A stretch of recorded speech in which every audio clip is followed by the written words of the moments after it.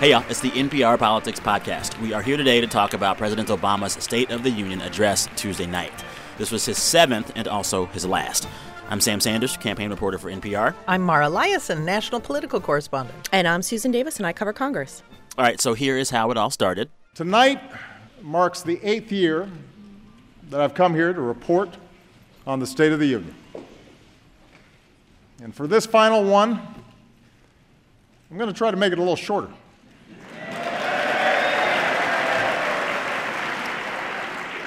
I know some of you are anxious to get back to Iowa. So that joke kind of set the tone for the whole speech, right? It was really influenced a lot by this big, intense campaign for president that we are in the midst of right now. Absolutely. And I think the White House kind of missold the speech when they said it was going to be future-oriented, not a laundry list. It was going to be about big themes. It was about big themes, but it was mostly a point-by-point rebuttal of what you are hearing on the presidential campaign from Republicans. And it was a defense of his approach and his agenda and the way he sees the big problems of the country as opposed to what you're hearing from them. So what are those points? Well, the biggest rebuttal was the gloom and doom that you hear from Republicans about how America is in decline, weak abroad, the economy is terrible. And he very, very forcefully said, that's just hooey. Anyone claiming that America's economy is in decline is peddling fiction. So he said the American economy is the most robust in the world. We've got these prolonged period of job growth.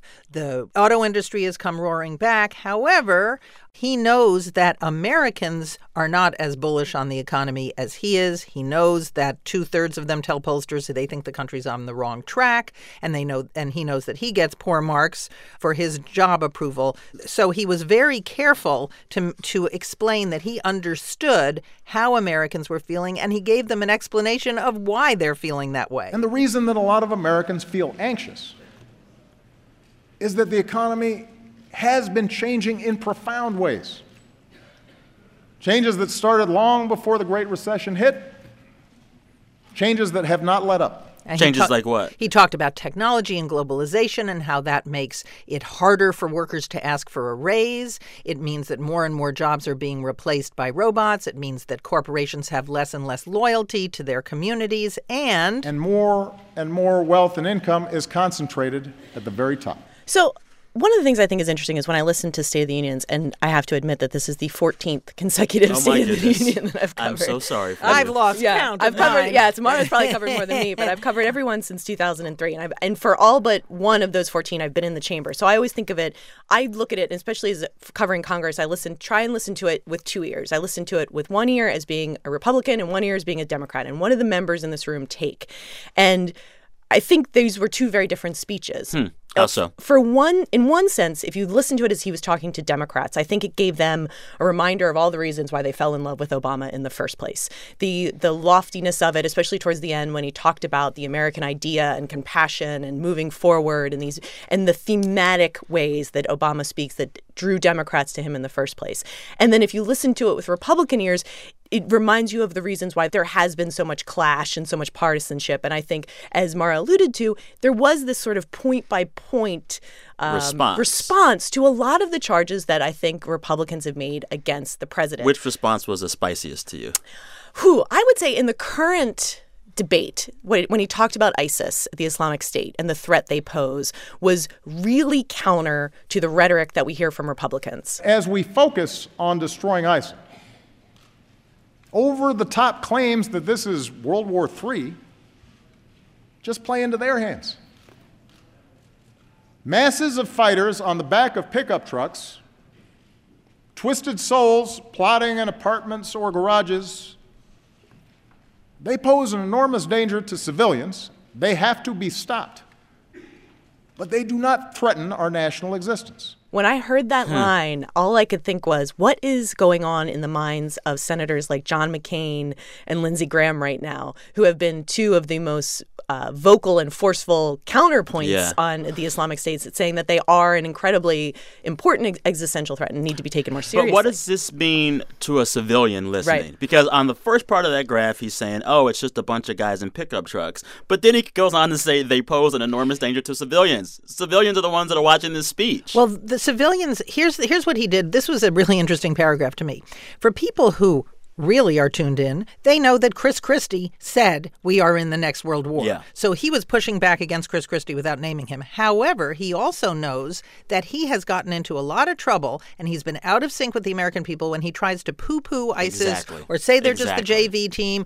So he says they pose an enormous danger to civilians, but they're not an existential threat. And I think even John McCain and Lindsey Graham wouldn't say that they can wipe out America. They're not a threat to our national existence, but they are a big threat. And that's why he spent quite a bit of time in this speech talking about what he was doing, why the strategy was right. And also, he even defended himself against this perennial criticism that he refuses to call ISIL Islamic terrorism. Islamic terrorism. We sure don't need to push away vital allies in this fight by echoing the lie that ISIL is somehow representative of one of the world's largest religions.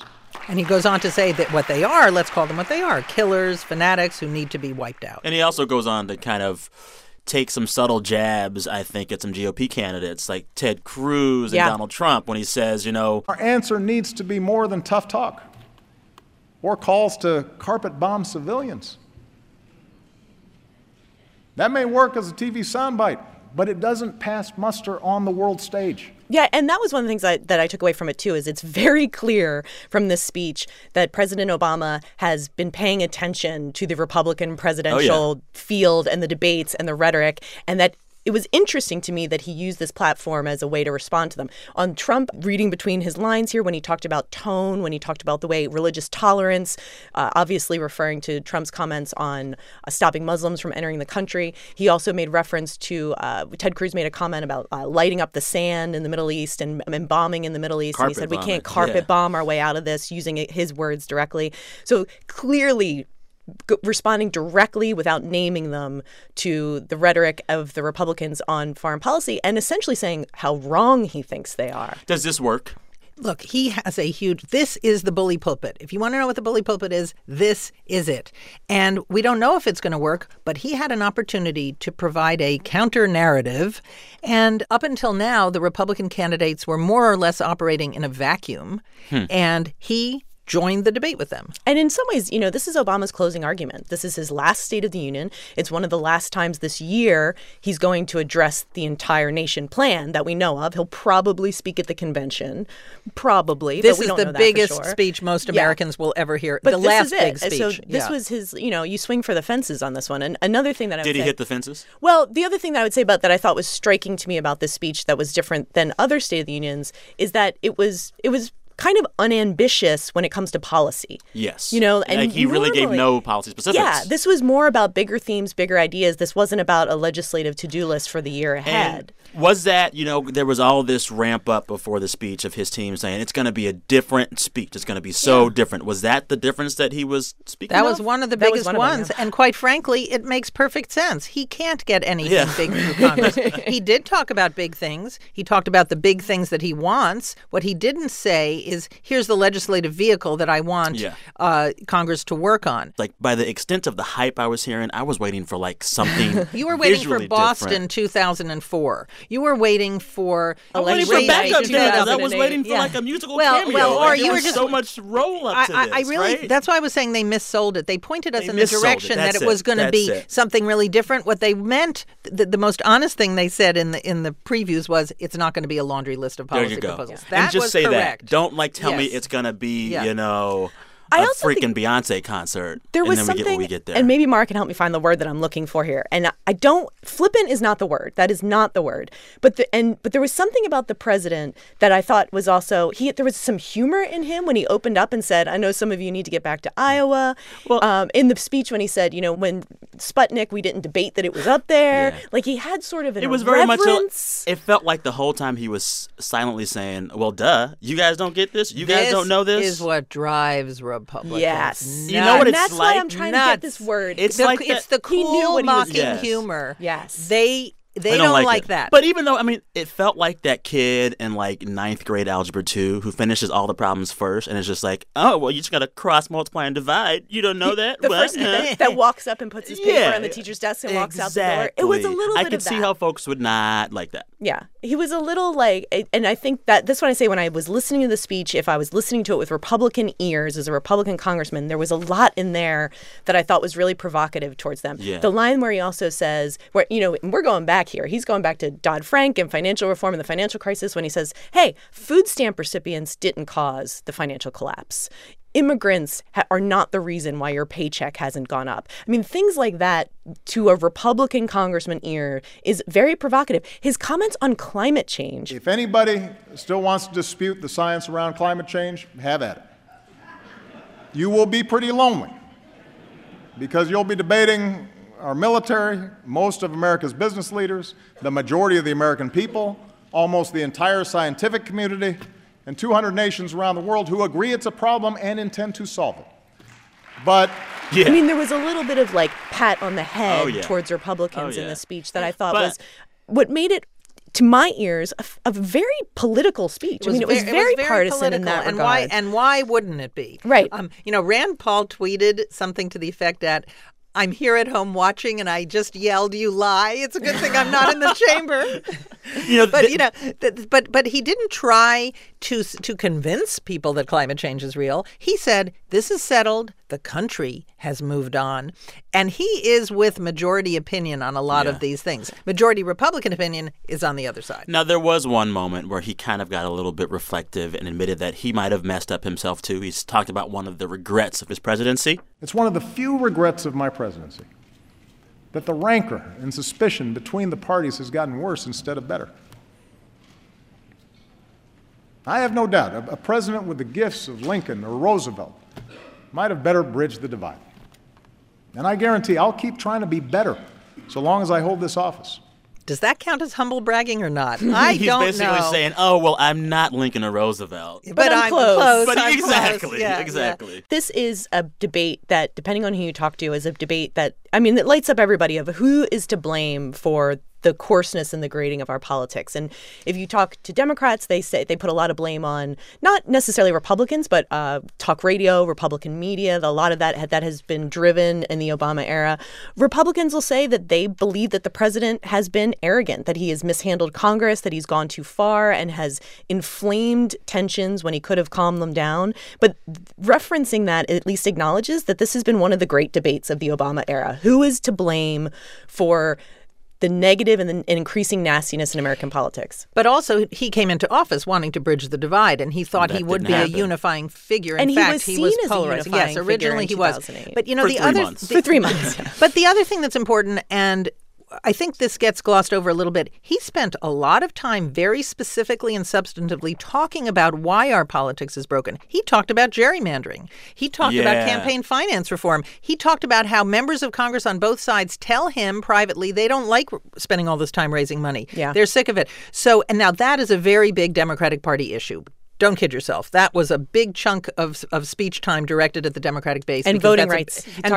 And that's a very big issue for them. But he did talk in substance about the kinds of forces that make politics broken, not just what he could have done to bridge the divide. Yeah. Okay, let's talk about the visuals for 1 second, and then we'll jump on. There's always the faces of the people who were just not excited to be there. I noticed a lot Paul Ryan. I noticed the face of Mr. Lindsey Graham, I noticed the face. Who else had some weird face? I think Marco Rubio had a Also, in some ways, I feel like it's hard on them because if you are Paul Ryan or Marco Rubio, maybe Lindsey Graham was more surprised, but Marco Rubio had to know going in there that the cameras are going to be on him because he's running for president. So, and he was the only one. Ted Cruz was in New Hampshire. Bernie Sanders was in there. Oh, that's Bernie looked a little out of it too. They showed Bernie too. Yeah, but he has an easier job when you're of the same party. It's probably hard to maintain a polite, active listening face for an hour when you know cameras are trying to get that moment. I wanted to know what the side chatter was between Biden and Paul Ryan. Mm-hmm.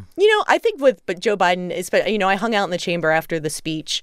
The lights turned off, it was over. And Joe Biden stayed on the floor of the House for probably 15 or 20 more minutes after Obama left, just talking to members, getting pictures with them, hugging them. It's also his last ride, too. Yeah, and I would say this about Joe Biden. He is probably one of the most universally liked figures still in politics, and that Paul Ryan and him, I think, have a very good relationship. I would also say they are both Irishmen, and Irishmen are good at getting along and making conversation. And, Paul Ryan, when I watched Paul Ryan, and he, of course, was the one who was the most watched because he was behind the president and he was going to be on camera all night long. Yeah. I felt he had chosen the smile. He had chosen what he thought was kind of a neutral, not too enthusiastic, polite smile. It's a hard job. It is a hard job. To sit there and compose your face when you really want to talk back to the president. Another hard job is the response to this speech. Yeah. Nikki Haley, governor of South Carolina, gave it last night. How do we think she did? It had a mixed reception among Republicans. The two main things she did that really jumped out after she did the quick summary of all of Obama's failings, which is kind of that's what you do, pro forma, she said that Republicans have to take responsibility themselves for broken politics. We as Republicans need to own that truth. We need to recognize our contributions to the erosion of the public trust in America's leadership.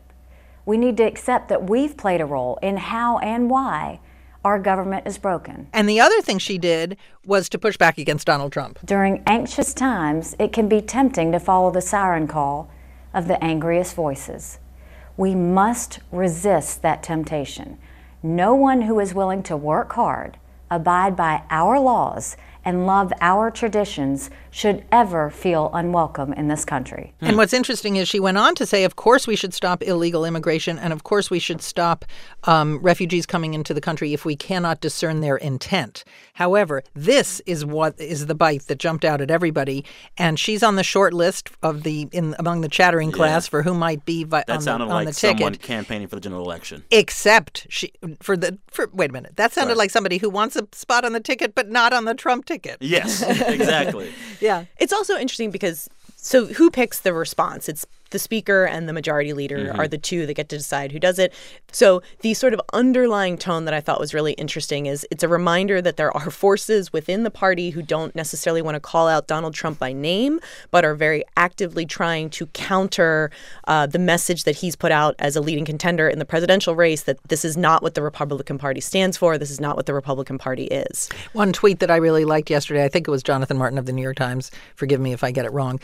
It was a reminder that there are three parties in American politics right now. There's the two parties inside the Republican Party, the establishment and what we want to call the Trumpians, and then the Democrats. Speaking of Trump, he did tweet one response. At first, I was like, why isn't Trump tweeting? What's going on? Then he finally did tweet, and he wrote, "The SOTU speech is really boring, slow, lethargic, very hard to watch." That was his response. Anyway, overall, what do we think these speeches change, if anything? Well, from the perspective of what does it mean with what they're going to get done this year, I think it changes very little. Okay. And the things that the president acknowledged in his speech were the things that already have been talked about in the orbit of what's possible this year. One, there's still some talk about doing criminal justice reform. That's still on the table, although it's hard. A sentencing reform. Yeah. And there's a strange bipartisan mix of lawmakers who want to get this done. The president likes it. It's possible. It's not a sure thing, but there's going to be some efforts. He did mention last night a trade deal he'd really like to get done before he leaves office.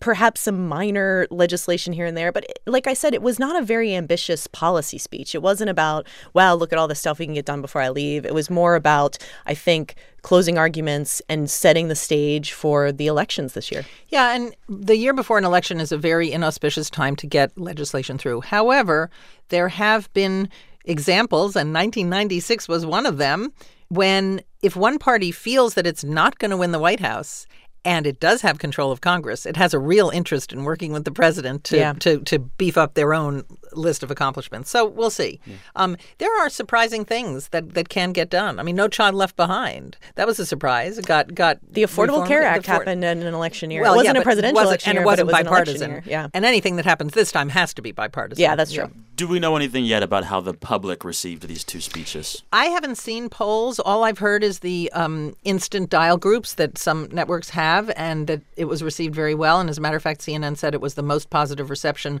for those kinds of dial groups of any of his State of the Unions. But I think we'll see more in the days to come. And it's probably safe to say that the speech probably didn't change any minds, right? Like, this was not the point of the speech. If you turned into the State of the Union supporting Barack Obama, you probably woke up this morning still supporting Barack Obama, and the opposite is true. If this is a president you've opposed for 8 years, you woke up opposing Barack Obama today as well. But what the White House was hoping was that if you were one of those people who supported him, you're feeling a little more excited and energized now than you were before he spoke. And maybe you're going to tune into the Democratic primary campaign, or maybe you're going to answer that email from the Hillary people, something like that.